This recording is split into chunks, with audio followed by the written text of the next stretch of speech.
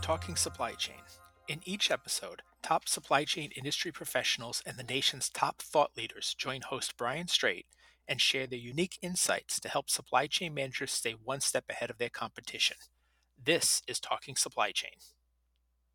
Hello, and welcome to Talking Supply Chain. I'm your host, Brian Strait, and today we are talking negotiations.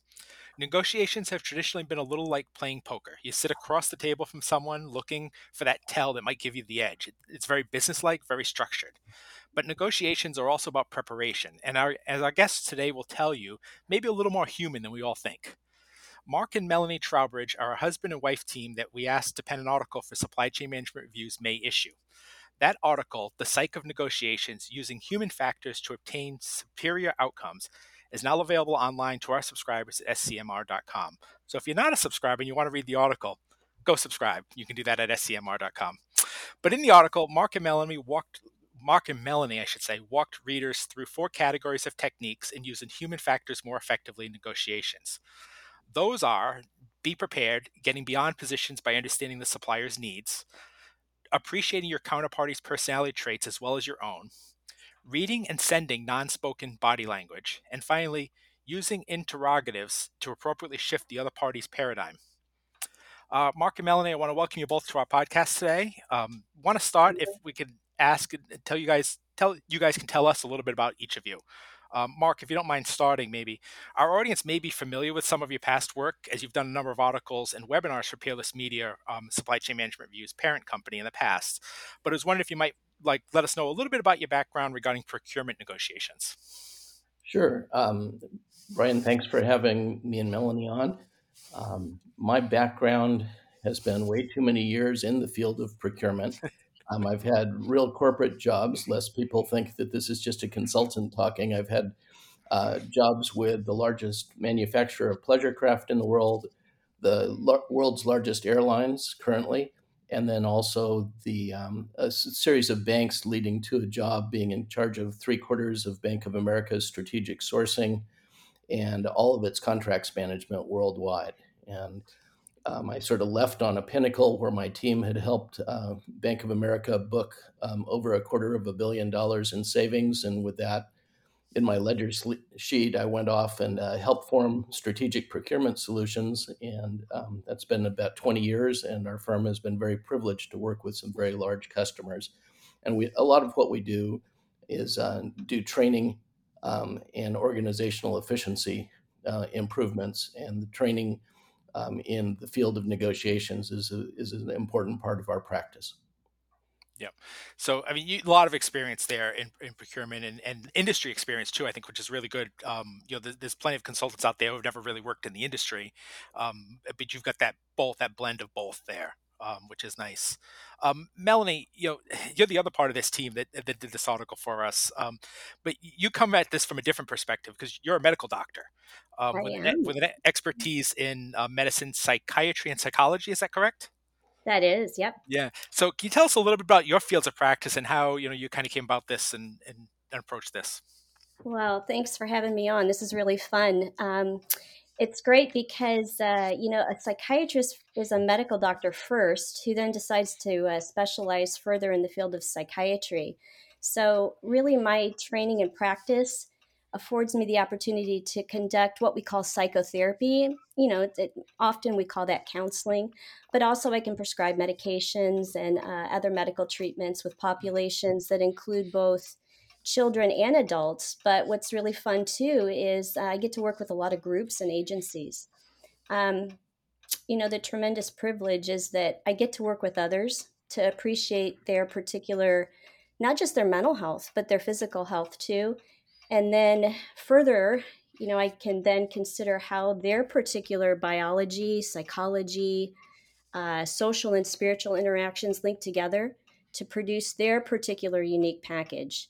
And the great part about the whole thing is that, we're so really very flexible and plastic, and our ability to change even up to our last breath here on this earth is just really dynamic. So to sit across from somebody and to share their life experiences and help them kind of negotiate that and work towards positive change is just really what drives me.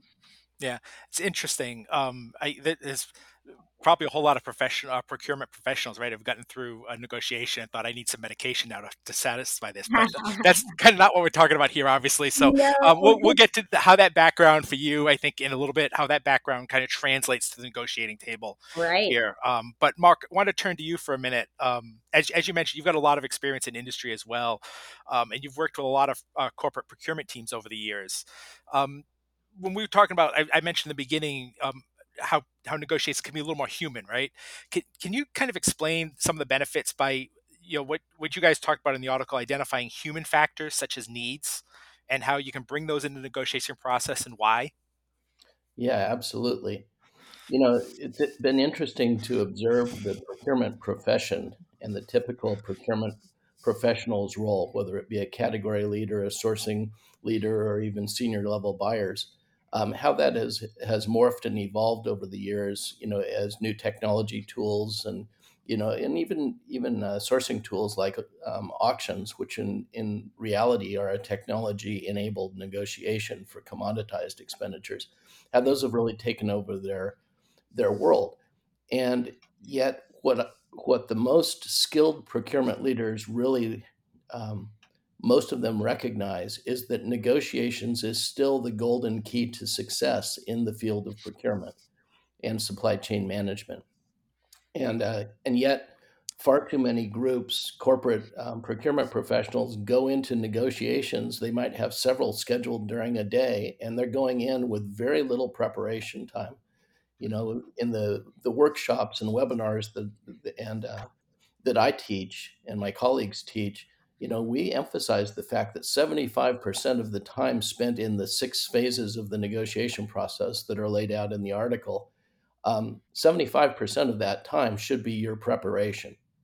And if you go in unprepared, first of all, I guarantee the supplier on the other side of the table or in the other parts of the room, that supplier's team, they are more prepared than the average procurement team. Yeah. And Yeah. yet, by doing that preparation, and part of that is working on a psychology. How are we going to present what we would like to achieve? How are we going to help go through a change dynamic during the discussions to get the supplier to the point where they can really provide value. So that's just a short version of it.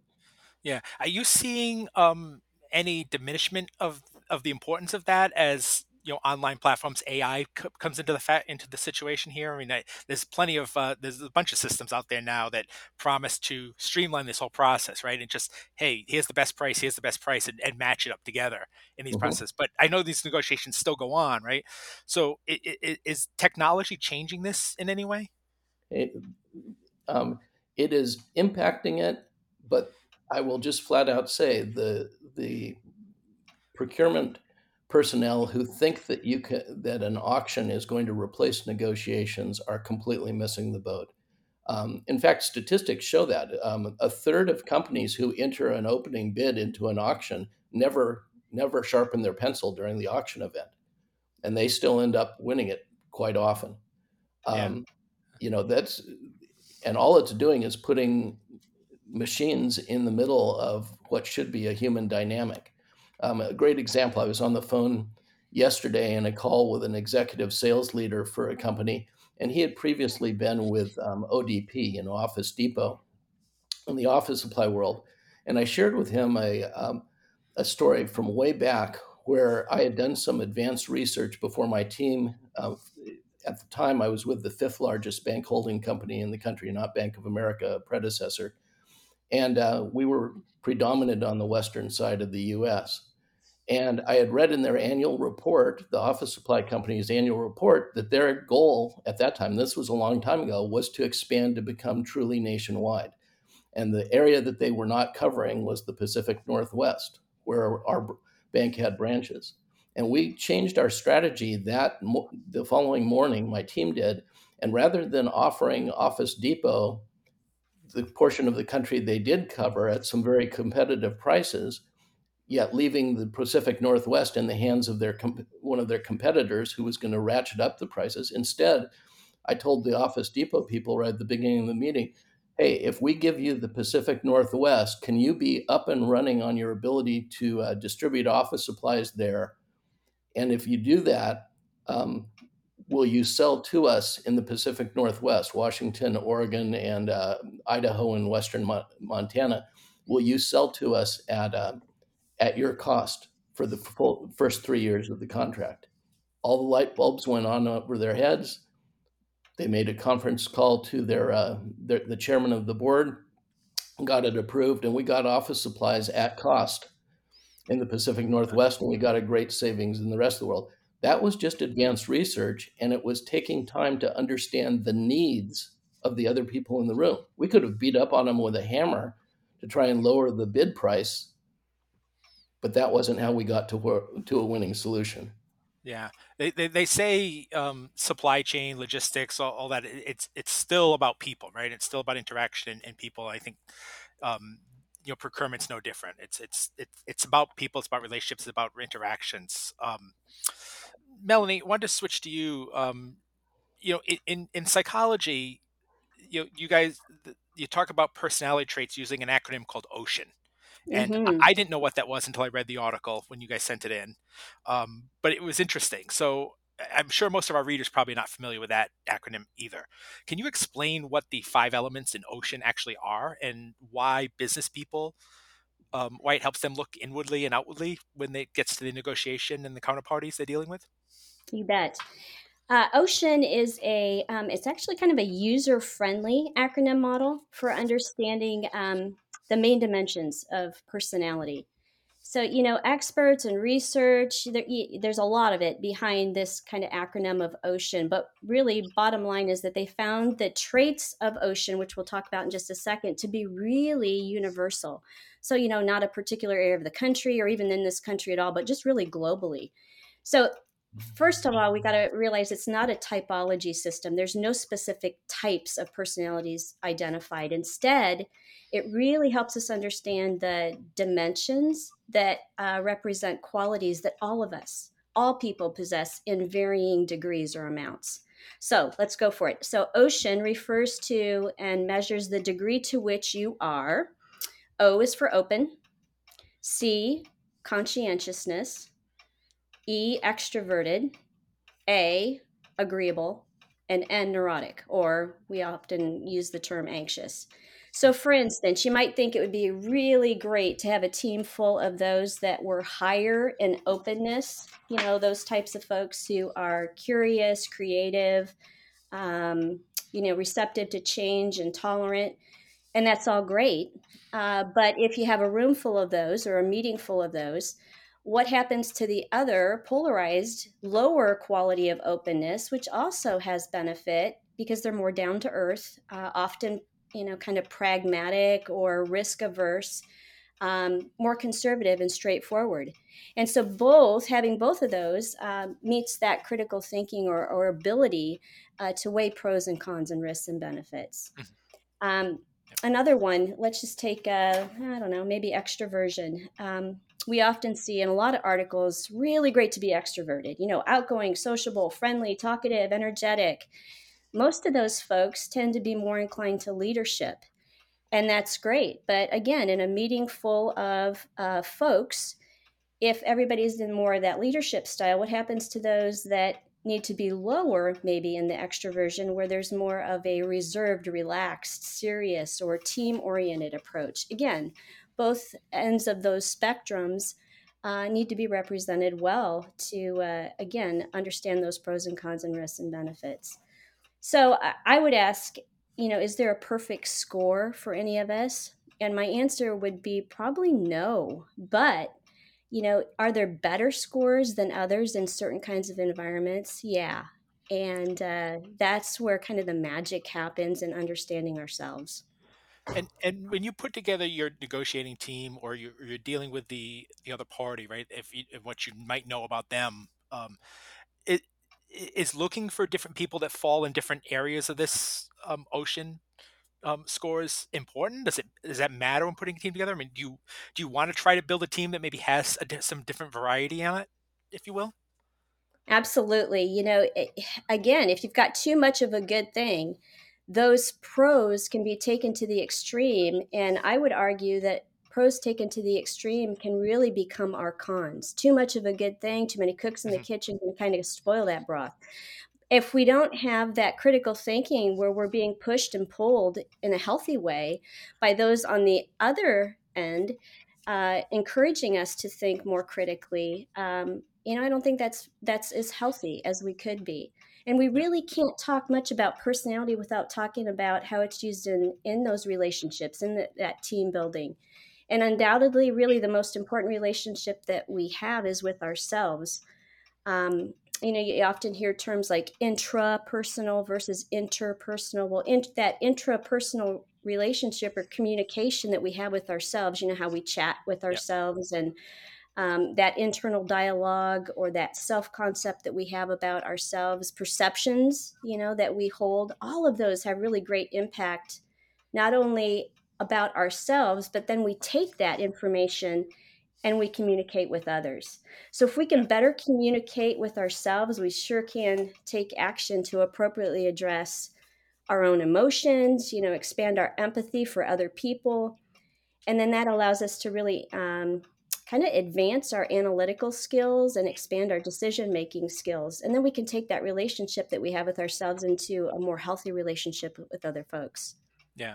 I think back to my own experience. And I've not done much negotiation, but I've hired a lot of people over the years in my career and whatnot. And one of the things I always try to do, and I may have been doing this myself anyway, I just didn't know what it was, right? And I tried to identify what I thought I did well and what I didn't do well, and tried to hire people that did those things that I didn't do well. Yeah, All great right. So sign of a leader. is that kind of the approach here, right? I mean, Absolutely. yeah, when putting your team together. So, And um, Brian, yes, this is yeah, Mark. As you guys have already picked up, Melanie's a lot smarter than me, and this is how I ended up in the procurement trades. But when we're practically in myself and my clients are putting together teams of people to go into negotiations, we absolutely are looking for attributes of the other parties that we can utilize in putting together our strategy and making sure we have the right people on the team.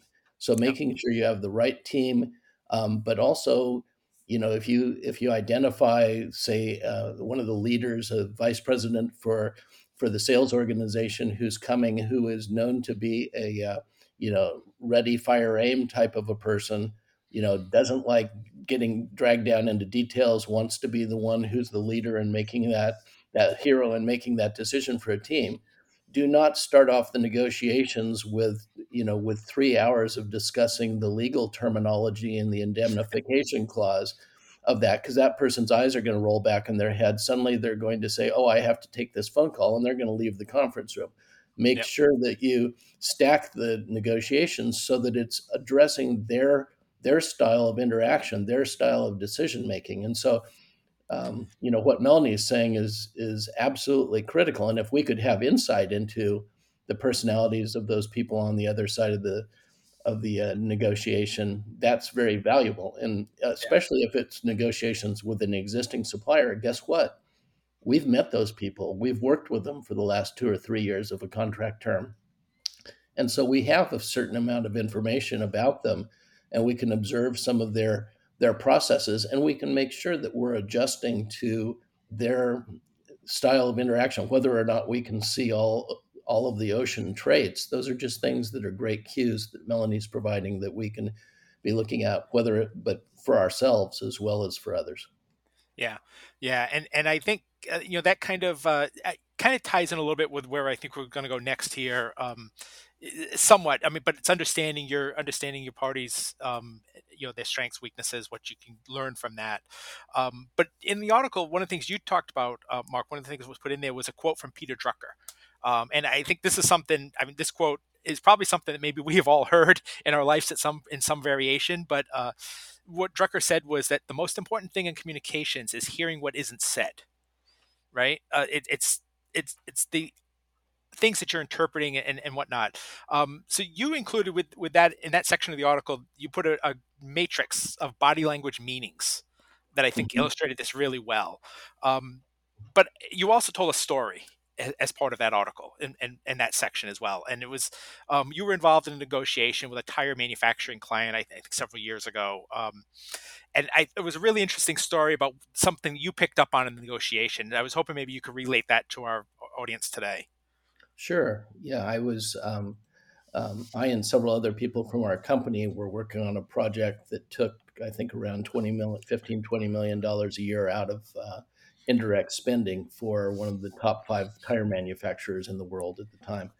And my client, who had the confusing title that he was the director of indirect procurement, um, and he he was prepared. We had gone through negotiation training, and we were prepared to go in and negotiate what are called lumper services, or were called back in the day.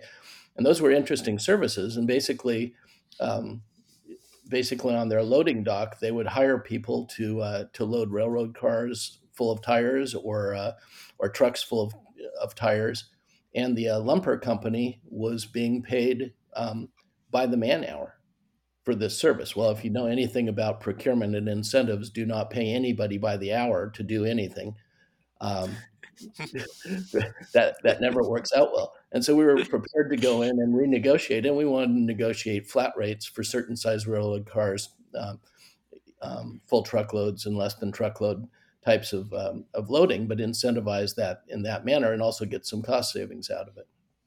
And we went into the negotiations, and the president and the executive vice president of sales for this company had flown in on a private jet, which tells you a little bit about the lumper business.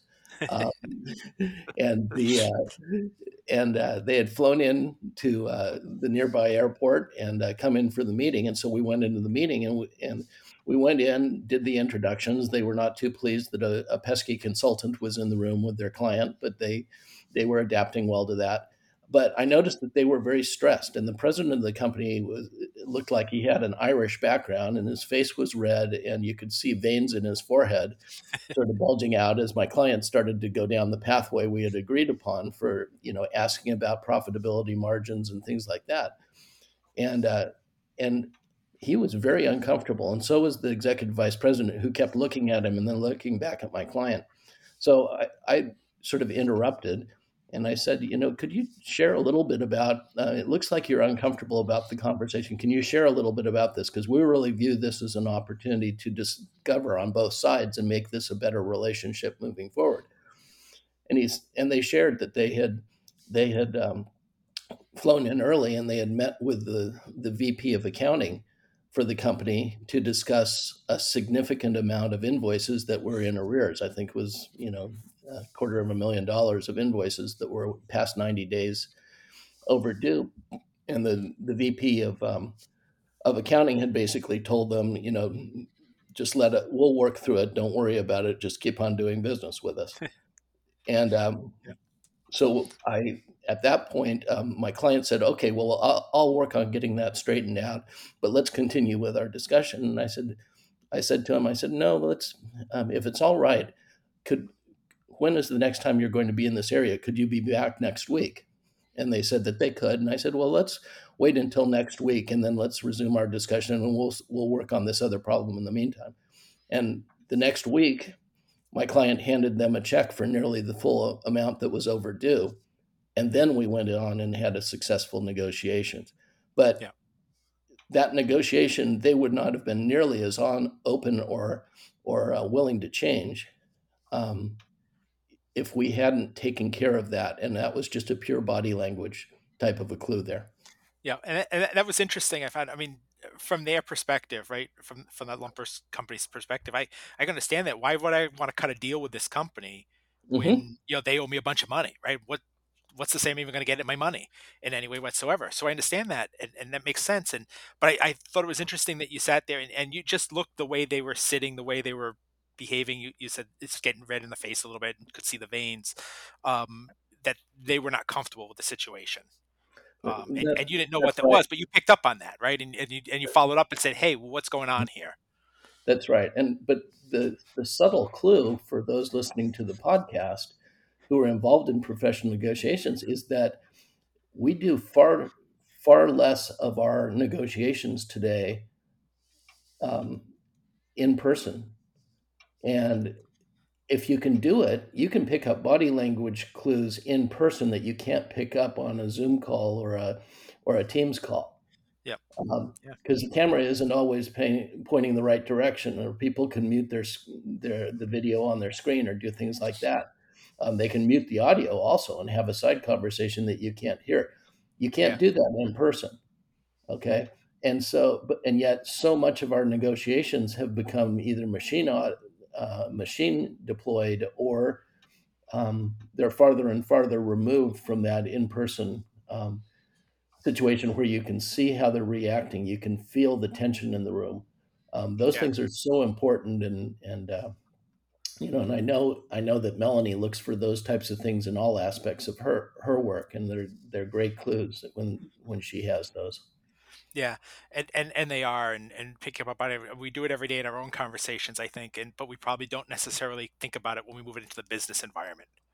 You know, um, kind of thing. And I think there's another way. I mean, you mentioned, hey, a lot more is being done online, maybe video, maybe not video, and you may be missing some of those things. But another way you can kind of get to some of that stuff is through questions, right? And Melanie, I wanted to ask you about a section of the article that you talked about the interrogatives or questions that can use to empower communications and negotiations. I Mhm. think that's kind of a way to kind of get a similar way to get to where Mark was talking there in a little bit too. So can you talk a little bit about why asking important questions and to have those interactions and make them more meaningful, how that helps and approaches to kind of doing that? Yes, sure. Asking a lot of questions, actually, not just a few, but a lot, actually unlocks a couple things. Two big ones are learning and that interpersonal bonding, between folks. And so the way it's not just the question itself, but it's the way that we frame those questions and choose to answer our counterpart. Um, all that can really influence the outcome of the conversation. So, for instance, the type of question, open ended question, the tone with which we use, the sequence, and the framing, all that matters and it deserves some, thought process to it. Um, we talk about folks who've given us, wise counsel over the years, and, 80 plus years or so ago, Dale Carnegie gave us some good advice. He said, "Hey, be a good listener and ask questions that the other person will enjoy answering." Hmm. And we've followed up with that, and decades of research really suggests that interpersonal conversations have two goals: one, to get learning, to get more information, and two, impression management. It's that liking or interpersonal bonding. And so, in further, looking into that, research shows that asking questions, open-ended questions, strategically achieves both. Whether or not that communication style is cooperative, whether it's competitive, or it's a combination of both. Yeah. And it's interesting as you talk about that because as I think I'm a trained journalist, right? I went to school for journalism, I have a degree in that, and I've spent years in the trade. And Hmm. one of the things that they always teach us is when you're interviewing someone, don't ask yes or no questions Hmm. because that's going to do nothing for you to write your story. Because if you ask a yes or no question, you're going to get a yes or no answer. And then it's going to require another follow up and another follow up and another follow up. And you have to keep doing it that way. But if you ask open ended questions, you get two things out of it. And I mean, you guys haven't said this specifically, but I think this can apply here to help you learn in a negotiation. Is that one, the party has to kind of answer the question, right? And it has to go beyond a yes or no. And you Hmm. talk a little bit about that in the article as well. Mhm. Some of those types of questions, some examples in there. But in a journalism trade, one of the things you learned is that people want to fill dead air as well. If you Hmm. ask an open-ended question and then there's nobody speaking, oftentimes the subject will keep speaking, Hmm. right? Because they don't want to not speak and just have everybody sitting there in silence. And you learn a lot from that impromptu speaking, if you will. And I imagine it's probably the same thing in negotiations too. I mean, the more people speak, the more you learn as well. Right. Which leads me, I think, to my next question for you, Melanie, which is some of the styles of questioning that you have. And one of the ones you described is motivational interviewing. Can you Yes. explain what that is and how does that work? Yeah, sure. Um, well, let's start with really what motivational interviewing is. It's actually a counseling method that is had been designed to help people make different choices by digging deep and finding their own internal motivation to change their behavior. And it started out really in a medical arena. And now some of the techniques have found their way into other areas and other arenas, such as business and education. I particularly, in my own life, use it more days than not. I find it an extremely effective way of talking to people about change. So why do I do this? Well, I use it in my personal life, my professional life, because although we might be experts in particular areas, everybody is their own expert on their own lives. So if we can come at it from more of an interaction where it's less of a peer differential and more of a shared conversation, people feel more comfortable in answering those kind of open-ended questions. So our article points to the use of those open-ended questions, and this type of question style that motivational interviewing can teach us can allow for goal setting and negotiation in what we call a change plan of action. So we're looking for change, right? So by asking questions in four particular categories, we can elicit or more better understand our counterparts' commitment for change. Where are they at in this arena? So here are the four categories. What's the disadvantage of your status quo right now? Second one is what are the advantages of change?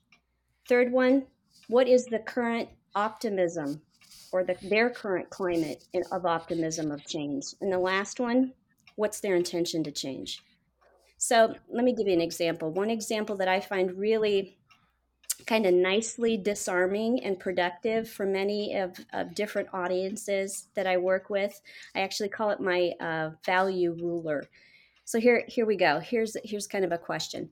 On a scale of 0 to 10, how important is it for you and your company to, let's say, automate your purchase transactions?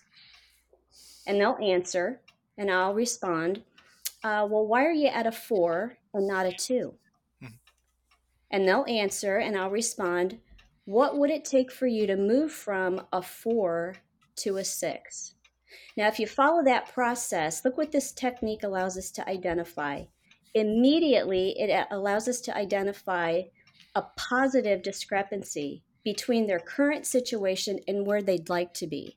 It kind of removes those negatives because, a 4 is not exactly great positive. But what it does is it moves it into a positive and allows us to focus in on the discrepancy and the core of that motivation towards change to the positive. So if we further that process, we can then follow this up by asking or elaborating even further on this discrepancy and summarizing it back to them and reflecting it, and then building their confidence in their ability to actually change. And finally, hopefully, focus in on their strengths and past experiences of their success and how that success can play into future successes.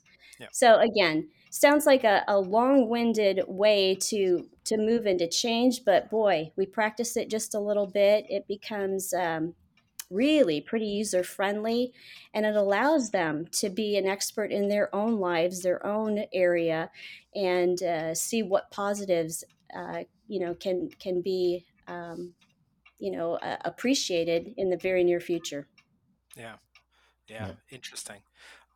We've just got a couple minutes left. Wanted to give each of you a chance, though. I'm sure our listeners listening to this interested in this. I mean, I found the article and the topic very interesting. Honestly, I mean, it's one of the more interesting ones I've read in quite a while. Um, and I think it's Thank you.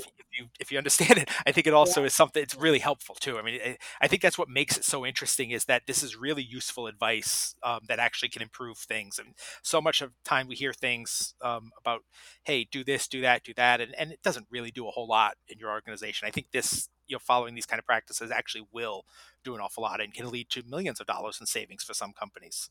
I'm Hmm. sure. But in the last few minutes, I want to give each of you a chance to talk to our listeners a little bit who may be asking, how do they incorporate this stuff? I guess the question is, what would you coach them to do in incorporating human factors into the negotiation processes for themselves? I don't, Melanie, you want to start, and we'll follow up with Mark. Sure. I kind of actually want to have Mark take the lion's share of this, but again, I'm gonna finish with what I started, which is what a privilege. I think if we can take the idea of that privilege that we have to be able to be present in the opportunity to sit with somebody, regardless of what arena that is, whether it's in my arena of psychology or psychiatry, or the arena of negotiation in business, to sit across from someone or a group of someone's and talk with them about this exciting opportunity for change and what can we ourselves offer to them, which is really a win-win, and expressing their need for change, bring what they have, what their successes are, and then further their success, gives us inherent intrinsic value, but it also brings intrinsic value to them. And then that intrinsic value translates into external value too, with dollar signs. So for me, and what I'm looking at in the field of business with this negotiation and taking those human factors, I see nothing but positives when we look at one another and seek the best, help understand ourselves better, which then incorporates to understanding our counterparts better, and providing positives all the way around. Very good. And I'll just add, at sort of a practical level, don't don't underestimate the value of doing your upfront research and understanding the human needs and the human perspectives and the corporate needs and corporate perspectives of the other party. It doesn't matter whether you are in a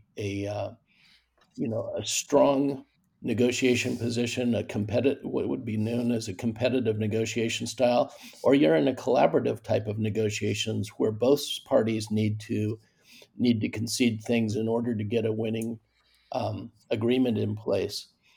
No matter what, the time that negotiators spend in researching the other party and understanding their drivers, and then during the six phase negotiation process that is laid out in the article, making sure that not only have we done our preparation work up front with all available information that we can gather, but after we go past the introductions and the positioning statements that always occur in a negotiation that can be worded very very strategically, that we go into a discovery mode and ask the right questions and discover where the other party is and begin that negotiation process.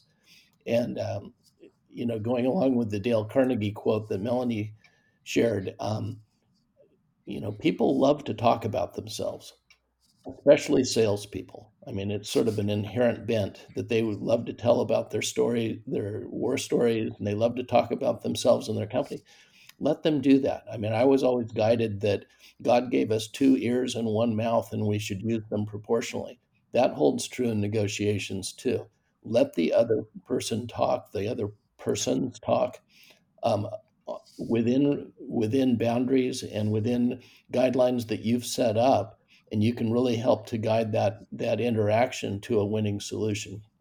If we don't listen, if we don't Yeah. take time to understand where the other party is coming from, we can just push things as far as we can, and we're going to hit a wall, and that's going to end the negotiation. So it's worth the extra time and effort to do it right. And for example, I'm going to be training a corporate procurement group for a large technology firm in a few weeks. And we do a 2-day workshop on advanced procurement negotiations. And so we talk through these types of practices and, even interrogatives, and also how to respond to tough questions in a strategic way. But we do a lot in Yeah. regards to role playing exercises in those sessions. And we teach, it's amazing the amount of improvement that people that people go through just during a short time period as they understand these concepts and they can put them in practice. So that's all I had to say on that topic. Yeah, great discussion, guys. Melanie and Mark, I want to thank you for your time today. Thank you. Unfortunately for the audience, we're out of time. It was a Right. pleasure to speak with both of you, and I hope you, the audience, found this conversation insightful and can help lead you guys to some better procurement negotiations going forward. If you want more on this topic, you can go to scmr.com and search for the full article titled The Psych of Negotiations Using Human Factors to Attain Superior Outcomes. I'm sure Mark would appreciate it. You can also connect with him on LinkedIn. He is the principal of strategic procurement solutions. And I am sure that if you connect with him and you need help, I'm sure he'd be willing to help you out as well. So, as always, thank you all for listening. Until next time, I'm Brian Straight, and this has been Talking Supply Chain. Talking Supply Chain is produced by Supply Chain Management Review and Peerless Media. You can find it on scmr.com, supplychain247.com, iTunes, Google Podcasts, or wherever you find your podcasts. For more information on this topic or to sign up for our weekly newsletter, a print or a digital subscription to our publication, visit scmr.com. We hope you will join us for our next episode. For Supply Chain Management Review, I'm Brian Straight, and thank you for listening.